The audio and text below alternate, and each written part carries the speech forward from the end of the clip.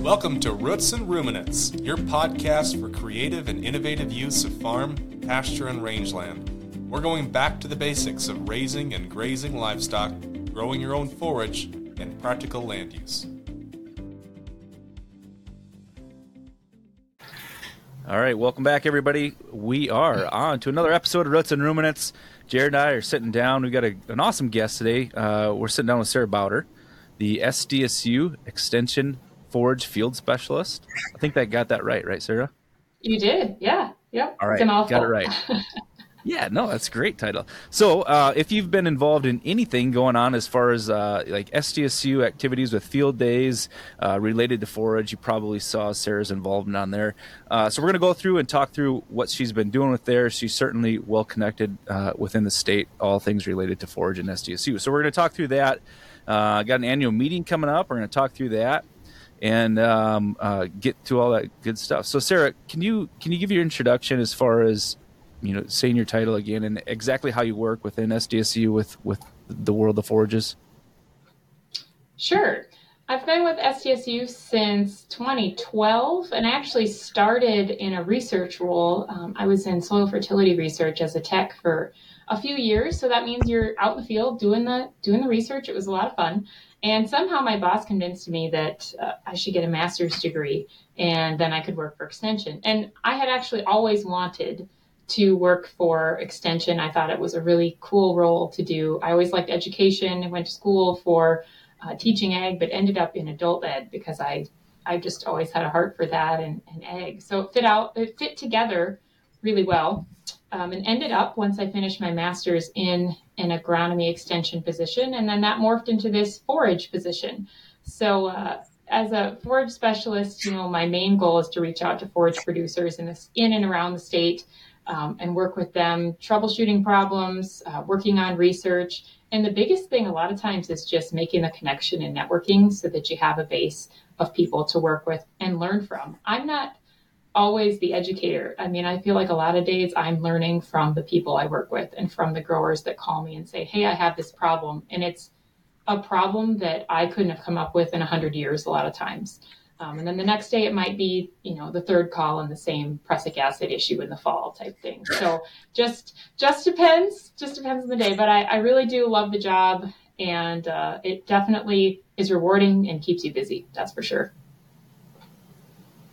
That's great. And Sara, so we actually met in a program called South Dakota. Well, we met before that in FFA, probably, but got reconnected through South Dakota Ag and Rural Leadership a few years ago. How many years ago was that? 6? Does that sound right? Yeah, we were like class 8, and I think they're on 12 or I don't know. It's been a while. Wow. So that math means it's farther along than that. Okay. And so for those of you who are not familiar with South Dakota Ag and Rural Leadership, it's called SDARL, which is an odd acronym pronunciation, but it was similar to like Nebraska Ag and Rural Leadership, NARL, Minnesota Ag and Rural Leadership, MARL. And it's basically a summer camp for adults with like 10 different camps that you go to all year. That's a great description. And then one of those camps is in another country. That's right. At the end. That is. Yeah. Mm-hmm. Yeah. It was a lot of fun. It was a good time. It was a great time. Yes. Mm-hmm. Yes. Okay. I believe we were referred to as the trained monkeys at that time, Jared, because of our That's right. Identifiable FFA training. Uh-huh. Speech training that was cookie cutter to one another. Yeah. Shout out to all you people that picked on us. Thank you. Yeah. John Moats, if you know, you know. That's right. You know. Okay. All right. Hey, so glad to have you on. So tell me more about, and this is a question a bit for both of you, but I had been hearing about the Northern Plains Forage Council. Is that right? That was recently Forage Association. Association. Association. Yep. Yes. Very good. Council Association. NIPFA, right? Is that what you call it? NIPFA? Okay. I don't know if we've gotten, that far into abbreviation. A lot of people say NPFA. What do you say, Justin? Well, I'm going to now call it NIPFA or NIPFA. NIPFA. I think it's a long A at the end. NIPFE. Maybe. Okay, Yeah. so Maybe. tell me both about the ideas behind NIPFE and how it came about and how long it's been in existence, and a little bit about what the vision is. That was three questions in one. So you can start first. How did it begin? When did it Sure. start? And where are you guys at today? Go ahead, I Sarah. would say this whole thing got its beginning because there was a group of people at a regional meeting, and we had this epiphany that there's really no organized forage group in South Dakota or that I-29 corridor, real close to it. There are some groups in neighboring states, but nobody was real close to that high hot point forage area. And South Dakota is one of the top forage producers in the nation year after year. With alfalfa, we've made it to the top. We've been fifth. We've been anywhere in between. And there's just not a great reason that we shouldn't have a group. So we kind of talked at that meeting, a few of us, and thought we should try to do something. And I found out through the grapevine that Ed Twidwell, who was an extension educator back in the day, told me that they started one and it ran through the 80s. And I think it ended in the early 90s or late 80s. And there hasn't been anything since. So this pretty great group of people formed, and we had an informational meeting and picked up board members. There was enough interest that we felt like we're just going to try this. And now Justin and 8 other people are on the board and doing a great job of, it's been about a year that we formally, I would say, been acting as an association. But we have just short of 40 members. We've got 5 associate members, and it's just growing slowly but surely. So I'll let Justin share a little bit about what his role is on the board or what he thinks about the association, because maybe I'm just thinking it's great and he's a disgruntled board member for all I know. No, it is a great organization. I think it's yeah. No, I think ultimately there probably needs to be some more promotion as far as the forage industry goes, right? Like it's not a sector of business within anybody's farm that people know exactly how to do things. Like there's not the systematic approaches to growing forages. It's pretty wild. And so I think part of the association really wants to focus on the networking to share ideas and how people are going about things. And that kind of relates to what this podcast is doing too, right? Like we talk about how people are going about it and how they're utilizing different forages, grazing, haying, harvesting, all those things. So the networking is a big part of it. And then I think, the education, people just need to learn from other experts within the industry. And so the association has held some, brought in some speakers to other events, and will with the annual meeting coming up here the 1st of December as well. And then I think, what's that, Jared? No, is that an opportunity for people to engage and come visit, check it out? Yes. Yeah.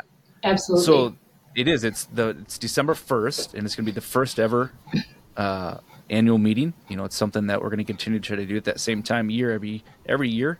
And so the headline speaker is Dr. Dan Undersander, and he's from University of Wisconsin, a former professor there. And if you know the world of alfalfa, you've heard Dr. Undersander talk, and he'll do a great job as far as management of alfalfa, and even like just he's got a great view of what that industry is and maybe where it's going. And so I think that's probably as big of a name in the alfalfa industry as we could get for a first meeting. And so I think that's pretty cool. So we're expecting like a lot of people from the tri-state area to look at this and say, you know what, this is kind of a cool opportunity for me to go hear him speak. There's going to be some other speakers on alternative forage as well.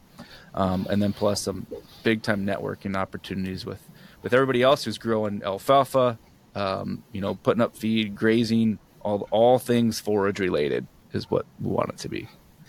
And where do you draw that line when you say Northern Plains forage? Where do you draw the line where if you're farther south of that, you just don't get in the door? Is it like St. Joe, Missouri, or Omaha? Like, where do you draw the line? Yeah, it's always relative, isn't it? Like north of Texas?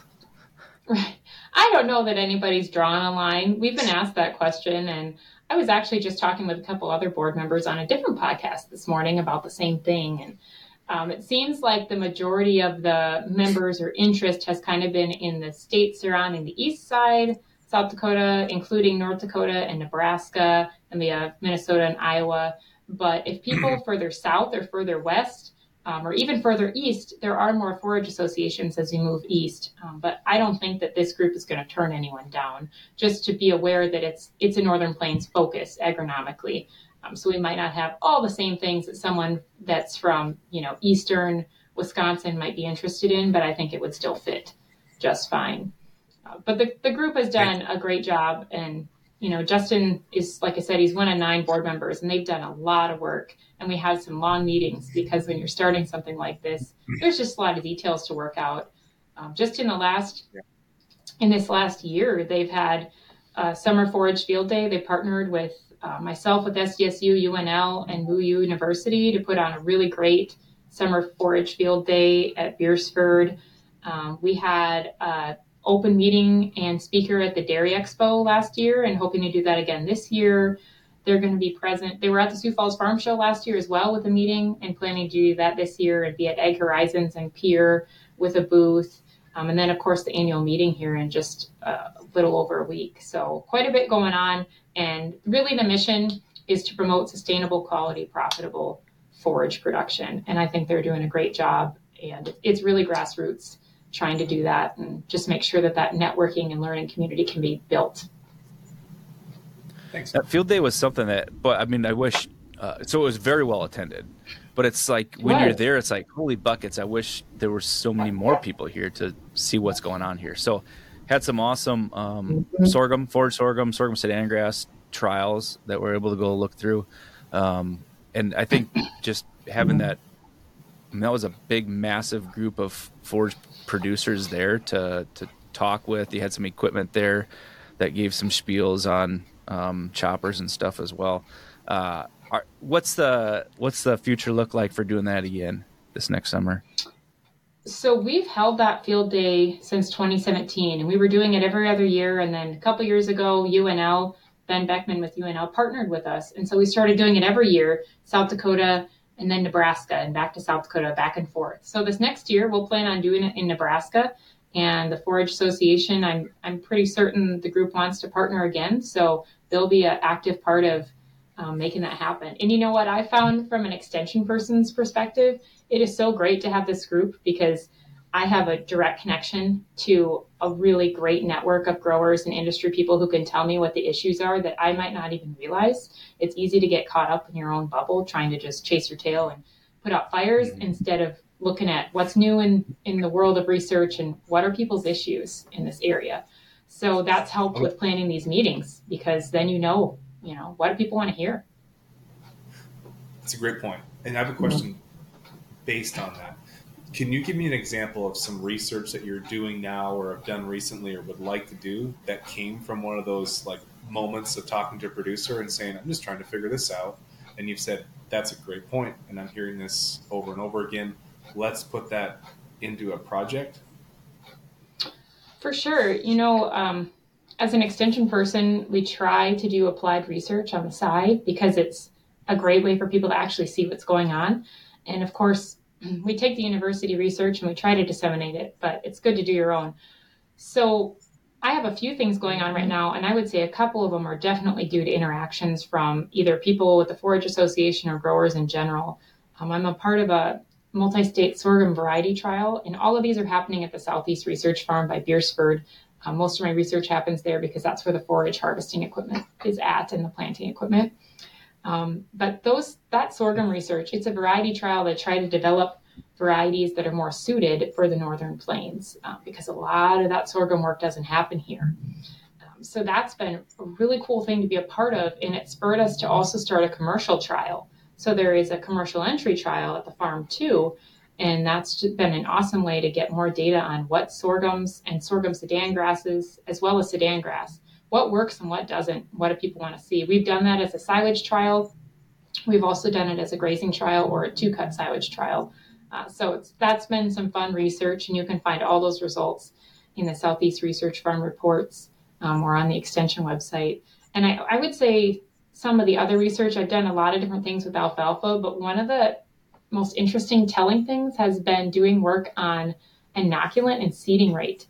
And it was just some unfunded work that Ben out of UNL, Ben Beckman and myself decided to do. So he's got some sites down at the Haskell Ag Lab by Concord, and I've got sites at Beersford. And we're just testing out different seeding rates and with or without inoculant on the seed and the differences. And that's going to be some interesting data. We're, I think, on the end of year 3. So we should have something to publish here pretty soon. It's kind of fun because you see different recommendations from different companies and universities, and we just wanted to try it and see. So that seeding rate piece definitely came from some grower interactions and questions about, so what seeding rate should I use? So it's been kind of fun. That's awesome. Practical too. What are you seeing? Like, can I plant alfalfa at 5 or should I use 30? Most of it. So NDSU came out with some stuff that said about, I think it was in kilograms, but it came out to be about 13 pounds per acre for them. Seemed to be just fine. And that's close. I haven't done the stats yet, but anecdotally, looking at everything, it's close between that 10 and 20 pounds per acre range is really, after that, we don't see a lot of advantage because alfalfa self-thins and it also fills itself in. So if you have a whole lot of seeding error, that's different. If you're going to seed 4,000 acres as fast as you can, and you're not going to spend a lot of time calibrating and making sure the seed's getting barely in the ground and packed, maybe you're willing to spend extra money on seed. But if you're planting a 40-acre field and you're going to take the time to do it well and make sure that it's being drilled in or planted in the way it should be, yeah, there's just less air there and you don't need as much seed is what we're finding. But again, depends on the scale and calibration. Are you talking about coated or uncoated? When you say pounds, are you talking about uncoated alfalfa seed or coated? Oh, that's a good question. One trial has coated and one has uncoated. So it would be a little bit different between the two, for sure. But I can't give you a solid rate yet because I need to combine. This is like the famous last words of someone that does research. I did all the work, but I haven't like crunched all the numbers. So I don't want to say for sure because I don't have the numbers all put together. But the work is pretty much done. We just need to get that put in. The moral of the story is less seems to be more in a lot of cases. Oh. All right. The yields were pretty much.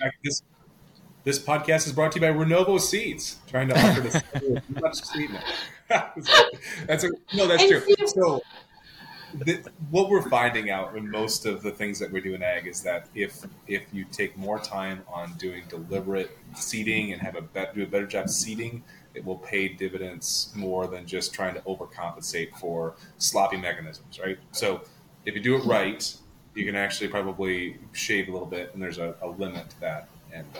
But I never really heard of like planting alfalfa at 30 pounds. That sounds amazing if you sow seed, but I've never heard of that. No, that's extremely excessive. But yeah, some people will say, oh, you should just do 30 because your stand's going to last longer. It's going to establish quicker, and that's a lot.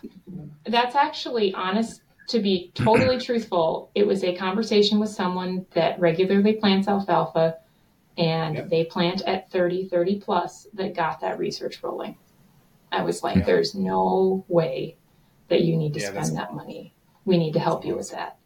So 20 is high in most cases, but some people will tell you to plant at 20 because if you just want to fly down the field, you can have 50% of it just fly away. So depends on what like you said, it depends on how much time you're going to put into making sure it's going in the ground like it should. That's a good point. It's still kind of, it's just kind of a shame that all the forages are still planted on a per pound basis, right? When everything else is planted on a population basis. And so, Jared's question about coated or uncoated, well, a 34% coat makes a huge difference on the amount of pounds you're actually planting.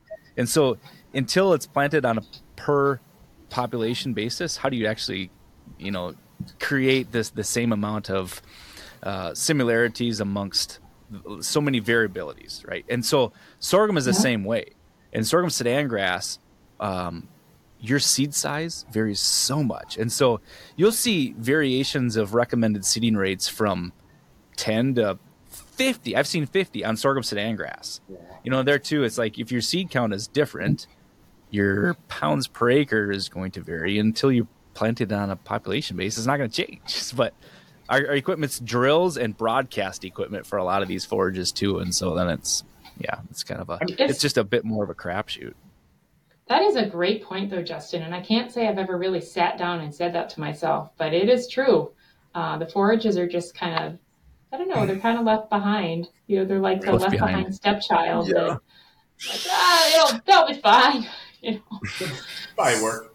It'll probably work. It'll work. It worked before. So the research piece is important for sure. Okay, so is that sorghum Sudan grass seeding rate? Is that just a tool to get the finer stems on it? I mean, it's cheap seed, right? Sorghum Sudan grass is cheap seed. And they'll say, you could plant 8 pounds and you'll have a stand, but just plant 30 to try and get a finer stem and better quality, or not really? Well, I think it depends on how you're going to use it. If you're going to chop it and you're going to plant it in rows, obviously with a planter you can decrease your seeding rate. But if you're going to drill it in 7.5-inch rows or broadcast it and you're going to hay it, then more is better because of what you're saying. Yeah, pack them together, get finer stems.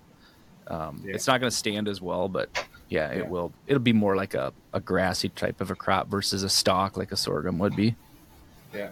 I mean, because it doesn't cost you near as much to double the seeding rate for sorghum Sudan grass as it does for... especially on a conventional sorghum Sudan grass. I mean, you're talking 60 cents a pound for seed, and that's another $10 most people are not too worried about it. I will say though, in our trial, it depends on the trial, but one of the trials we're running, we allowed the companies who paid to be in it to set their seeding rate. And that has been really interesting. Let's just put it that way. Large, and of course, those seeding rates are published with the data, so it's there. People can see that they're different. But there's been some big differences, especially with the grasses, the Sudan grasses. In yield, has there been a big difference?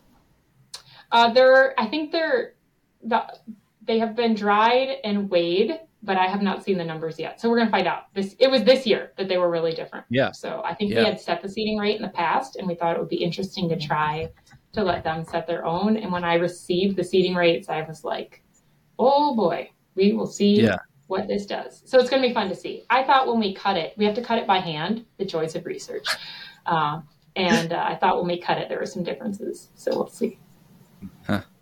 Can't really go by the wet weight. So. But there too, like if your stand is 30% denser, but you doubled your seeding rate and you increased your cost by $10 per acre for seeding, but you gained an extra half a ton is going to pay back for your seeding costs. So maybe what I should do. I mean, I have all this data and I can't give you answers because I don't have it summarized. But maybe what I should do is add to that load and do a price. And it'd be fun to do a cost analysis on that and just see. Based on local seed price, was it an advantage or not? Yeah. Yep. But most of the time it would be an advantage. You know what I mean? Like as valuable as the feed is, it would be rare that an increased seed cost that was actually cost more than an increase in yield. That would never happen. Like you said, that seed cost is nil compared to a lot of crops. Yeah. Interesting. But at some point, like you could say planting, oats is not, that's actually a lot more expensive to go up. To add another 2 bushels of oats would be a lot too. I'm trying to think of a scenario where you have cheaper seed where you just have a limiting factor. Like you can plant too much, even if corn seed was free, you can plant too much corn seed and go backwards, right? You guys should do a trial next year to see what's the maximum amount of sorghum Sudan grass you can plant per acre. By population. Just shove it in there, see what happens. It would probably give someone a terrible idea, and they would read like just the title of it and go do it. So now I'm scared. That lady from Extension told me to do it. Katie, I was supposed to drill and cover crops this year. I was supposed to bring a small bucket, like a gallon bucket of rye home for Katie for her garden, and I just kept forgetting to. So then she just drove to the office one day and got a bushel bag of rye. And we don't have a very large garden. And then put an entire bushel bag of rye on our probably 1/20th of an acre garden, right? Because it's like I think I figured out it was like a 35 bushel the acre seeding rate. That's pretty great. That was like definitely for forage. the yield of that. And then, but it is so dense. It is so dense. It looks wonderful. But I thought I it bet. doesn't like compete itself out. It's taller than the rye by a lot, than the rye that is not, like 30 pounds of the acre that's right next to it in the field. Anyway, so you Interesting. should Well, the maybe height thing doesn't surprise me because a lot of those grasses get spindly when they want sun, right? So it's probably competing with itself for I think next a lot of year you should things, and they do get. the entire research farm at Beersford in a population trial for conventional sorghum Sudan grass. You should go from 2 pounds an acre all the way to 200 pounds an acre. Wouldn't that be 2 pound fun? acres, and then I'll weigh them mention all. that to the farm managers. I'm sure they'll be totally game. As long as Renovo or Milborn is donating the Yeah, seed, there you go. then We'll do the 2 to 10 pound seeding rate donation, and then you get somebody else can NBC do the rest. somebody else 180 to 200 pound. There you go. That's a real businessman there. It's gonna Oh, use your shoot. head. So going back to, you mentioned that your trial work is really dependent on what you're seeing and what you're hearing out in the field. And so why the sorghum trial? Like what spurred that, or what do you see coming on that gained some attention to that? I think that sorghums, well, forages as a whole, but sorghum and sorghum Sudan specifically tend to just kind of be this left behind afterthought type thing. And if people are going to plant them, it's oftentimes on like a really rough year where they have an opportunity to get something in late for one reason or another. It was too wet, it was too dry. I mean, they're pretty good and drought tolerant in a lot of cases compared to our other grasses, and you can get something out of them. So I think a lot of times people just view them as this second opportunity type thing. Like they're a rescue crop. That's the word I'm looking for. Yep. And because of that, there's not a whole lot of forward facing talking about it. What's the best plan for sorghum? And maybe we should be talking to people about planning to plant sorghum instead of using it as solely. I mean, it makes a great rescue crop, but it can be a lot of other things too. And the market domination and insurance, domination of row crops is also, and sorghum can be a row crop, so that's not a good way to say it, but corn and soybeans essentially can really put that aside and cause some of those issues in that thought process. So finding a market for it, and a lot of times that's a forage producer, that's someone who is, integrated livestock on their operation already, and talking about that as a planned event and not just we're going to do it because we have to. So I think conversations with people about that after drought kind of spurred some of that interest. And then honestly, relationships with the Forage Association board members and some questions that people have asked more recently. Working with Jeff Jackson, he's with Cropland on the forage board. He does a lot of work with sorghum. And so I've had many conversations with him too. And combination of all of that got me thinking we should really be doing more work with this. And then a grant opportunity came up to work with Iowa State, and they have a sorghum breeder, and she is the PI on this grant that is the variety trial for the sorghum. Huh. So working all those things together. Yes, isn't that crazy? Iowa State has a sorghum breeder. Yep, I didn't know it until she invited me to be a part of this. And then I have to give props to Peter Sexton and Brad Robs at the Southeast Farm, because I think they may have actually suggested the paid entry trial before I did, because we do alfalfa paid entry trials, and we've done some warm and cool season. You guys have been a part of them before, so you know about those. And then it kind of was a natural fit. But just personally, I think sorghum needs more attention. We focused on it at our forage field day this year and had the best turnout we've had in a long time, and way more questions than we often have. So I think it was a great discussion about sorghum, and it opened my eyes to how many people really don't know about best production practices with these crops and are interested in learning more if you make the opportunity available. Well, I think it's just another opportunity for a water efficient plant to be used in South Dakota for silage. And, Yeah. this last year was kind of an anomaly as far as rainfall across the state, and the central and western part of the state received more rainfall than the eastern part of the state. But typically that's not the truth. And as we see feedlots move west, man, I think it's going to have to be a play for people on their farms for silage options. If you want consistent silage, as far as like yield, if you want consistent yielding silage, then sorghum probably should be in your rotation. Like corn's gonna certainly give you a higher energy forage crop, but there's years where it just doesn't quite make it. Where sorghum, you're probably never gonna get the ultimate high yields as corn, but it's always gonna be there. It's certainly way more water efficient. So even if you're under a pivot, it requires less moisture. So it's just it's something that probably needs to be talked about more. We got to continue to promote it. And I think, these forage trials where people can actually see that it works in South Dakota, and like, holy buckets, that actually can produce 18 ton of silage for me. Now I can, consistently grow it and trust that it's going to work for a farm. And it seems like it can do it on like 6 drops of rain. So, I mean, those trials at the Southeast farm, it did not rain after we planted them, if I remember right, this last year. It didn't rain forever, but they look great.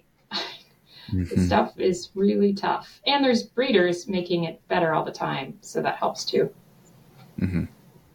But you said what I said in about 500 less words, Justin. What he said. That's what I'm going to go with. We're seeing the same thing, so that's good. It made way more sense when you said it, so let's go with that. That's great. So,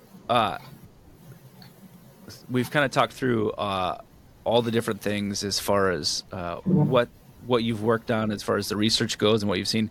So I think we've got to, Jared, don't you think we should put everything to the test and do the graze it, harvest it, rent it scenario? Yes. Oh, this makes me nervous.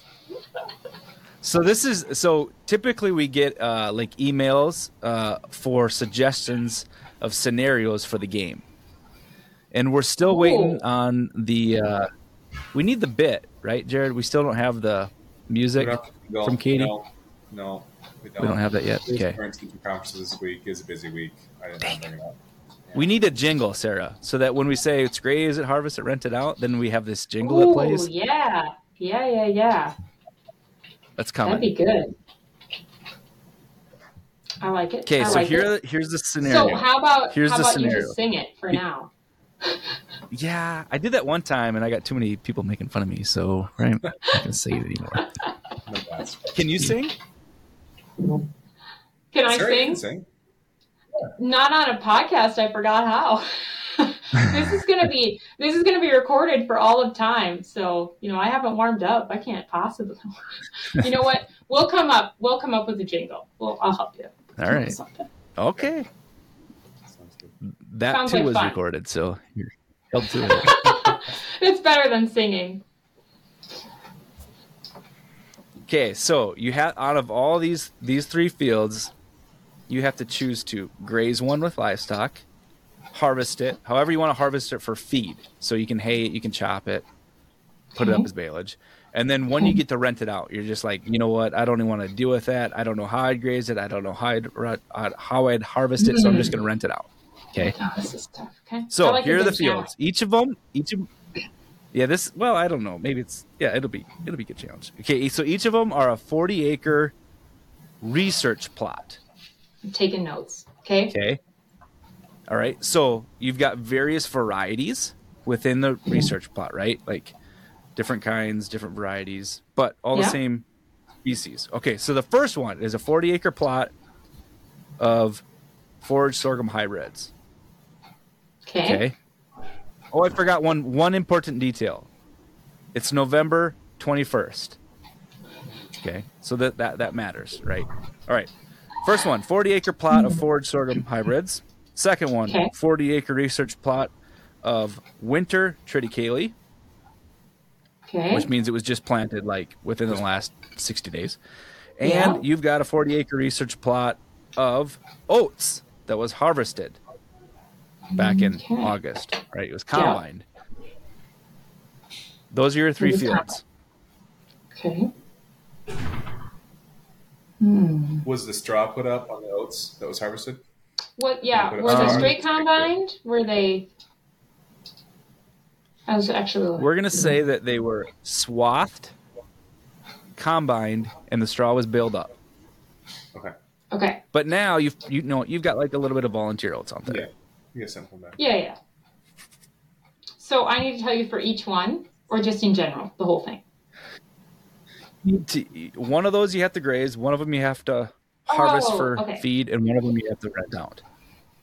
Is it obvious that I have not been aware of your podcast? This is bad. I think I need to listen to it. Are you kidding me? It's like going on a game show and not ever watching it. Oh boy. Well, okay, so I'm going to think out loud. So the sorghum hybrids were cut for silage, you said? They're just standing there. They're still there. Oh, they're still there. Yeah. On November 21st. So somebody. So there is a potential grazing opportunity, but the feed value has dropped some because it's been froze a few times. But honestly, if we're around here, it's not been that cold for that long. So you're probably past prussic acid at least, but you're losing a little feed value. Winter triticale, we don't know much about it, but there's nothing there that one we're not going to be grazing anyway because there can't be a whole lot up, I'm guessing. And oats, you don't have much residue there either. So I think the easy one is grazing. You're probably going to go graze that sorghum. My other options are renting and harvesting. Right? Yeah. Boy, well, you can't do I have the opportunity to plant something into those oats, or is it just the way it is? I have to do something with it today. Planting it was not an option.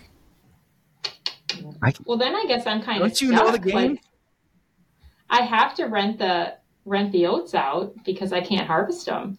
So then I'll harvest the winter triticale. And, if you're out west, you could graze. People do graze those winter feeds.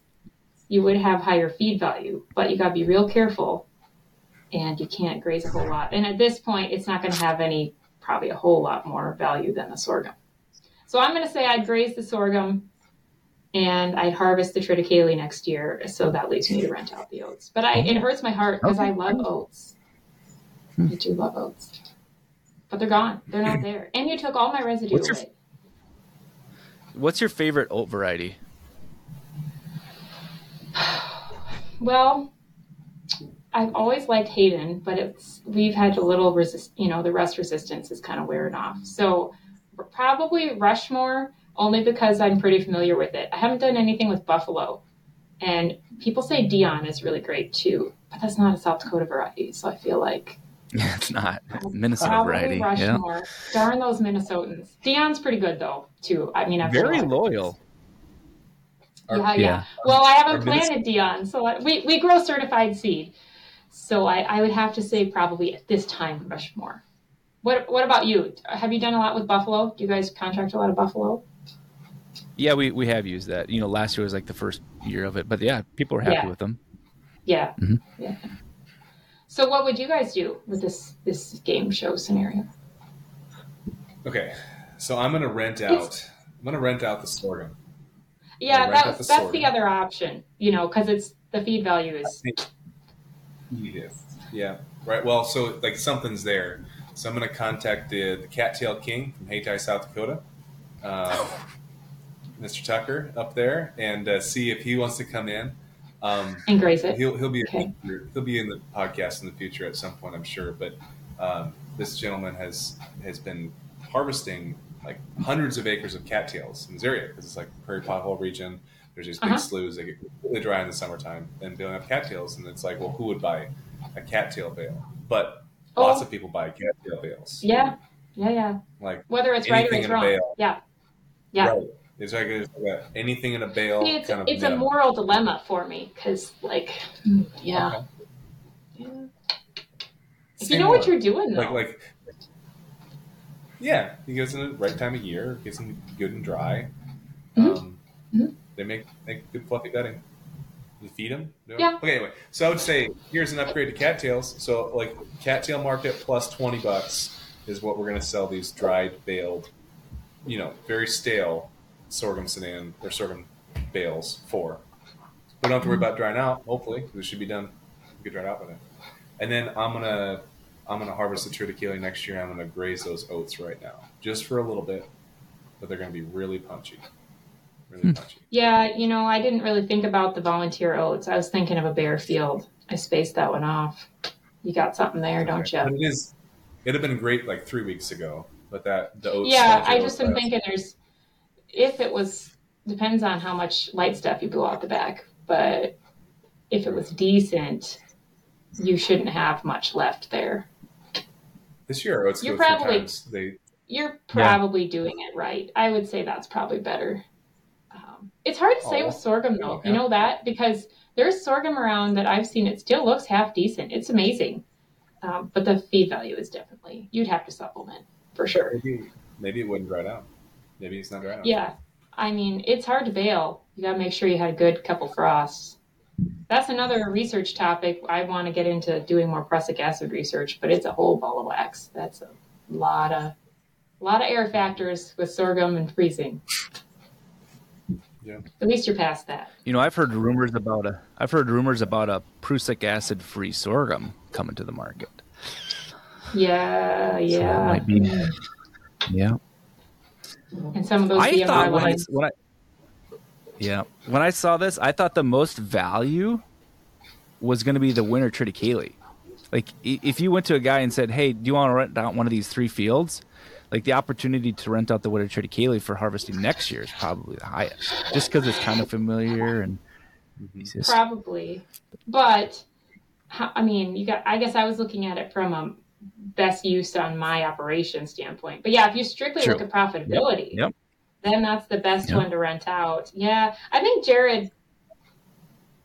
If I hadn't omitted the thought about volunteer oats still being out there, then yeah, I'd probably if I had to sit down and think about it, probably do what you did. But this is an interesting game, thought provoking. Yeah, here you go. There's more of them. Please go to rootsandruminants.com and download further episodes. This is the only one that involves you, Sarah, but there is other episodes. Yeah, you can check it out. I probably gave the wrong answer. They're like, "Oh gosh, don't take her advice."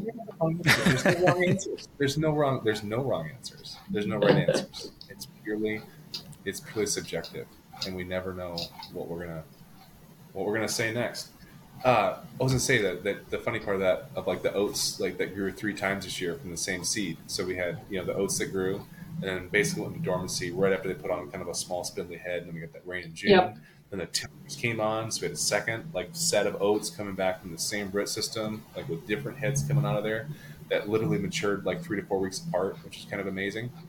Wow. And then when we combined, we got rain again, and then like the oats came back, both fallen seed, but also a lot from the root too. It was kind of crazy. Just kept on growing. Yeah, you wouldn't think there'd be hard seed, but apparently oats are tougher than we give them credit for a lot of times. People say they're such sallies, but they come back. They come back really well. I should have thought about that, but yeah, it depends on your situation for sure. Oats are a lot of fun. We ended up haying most of our certified oats this year, which made me very sad, but you got to do what you got to do. That's not plan A. No, far from plan A, but that is my pitch for small grains and forages. There is an easy plan B usually, and sometimes even a plan C that's viable, versus a lot of times with corn, plan B is silage, and that's your only option. So I'm not a corn hater. Good point. I just think there's a lot more options in the world. You're just a forage promoter. Yeah, there you go. That's great. Glass half full. Yep. That's right.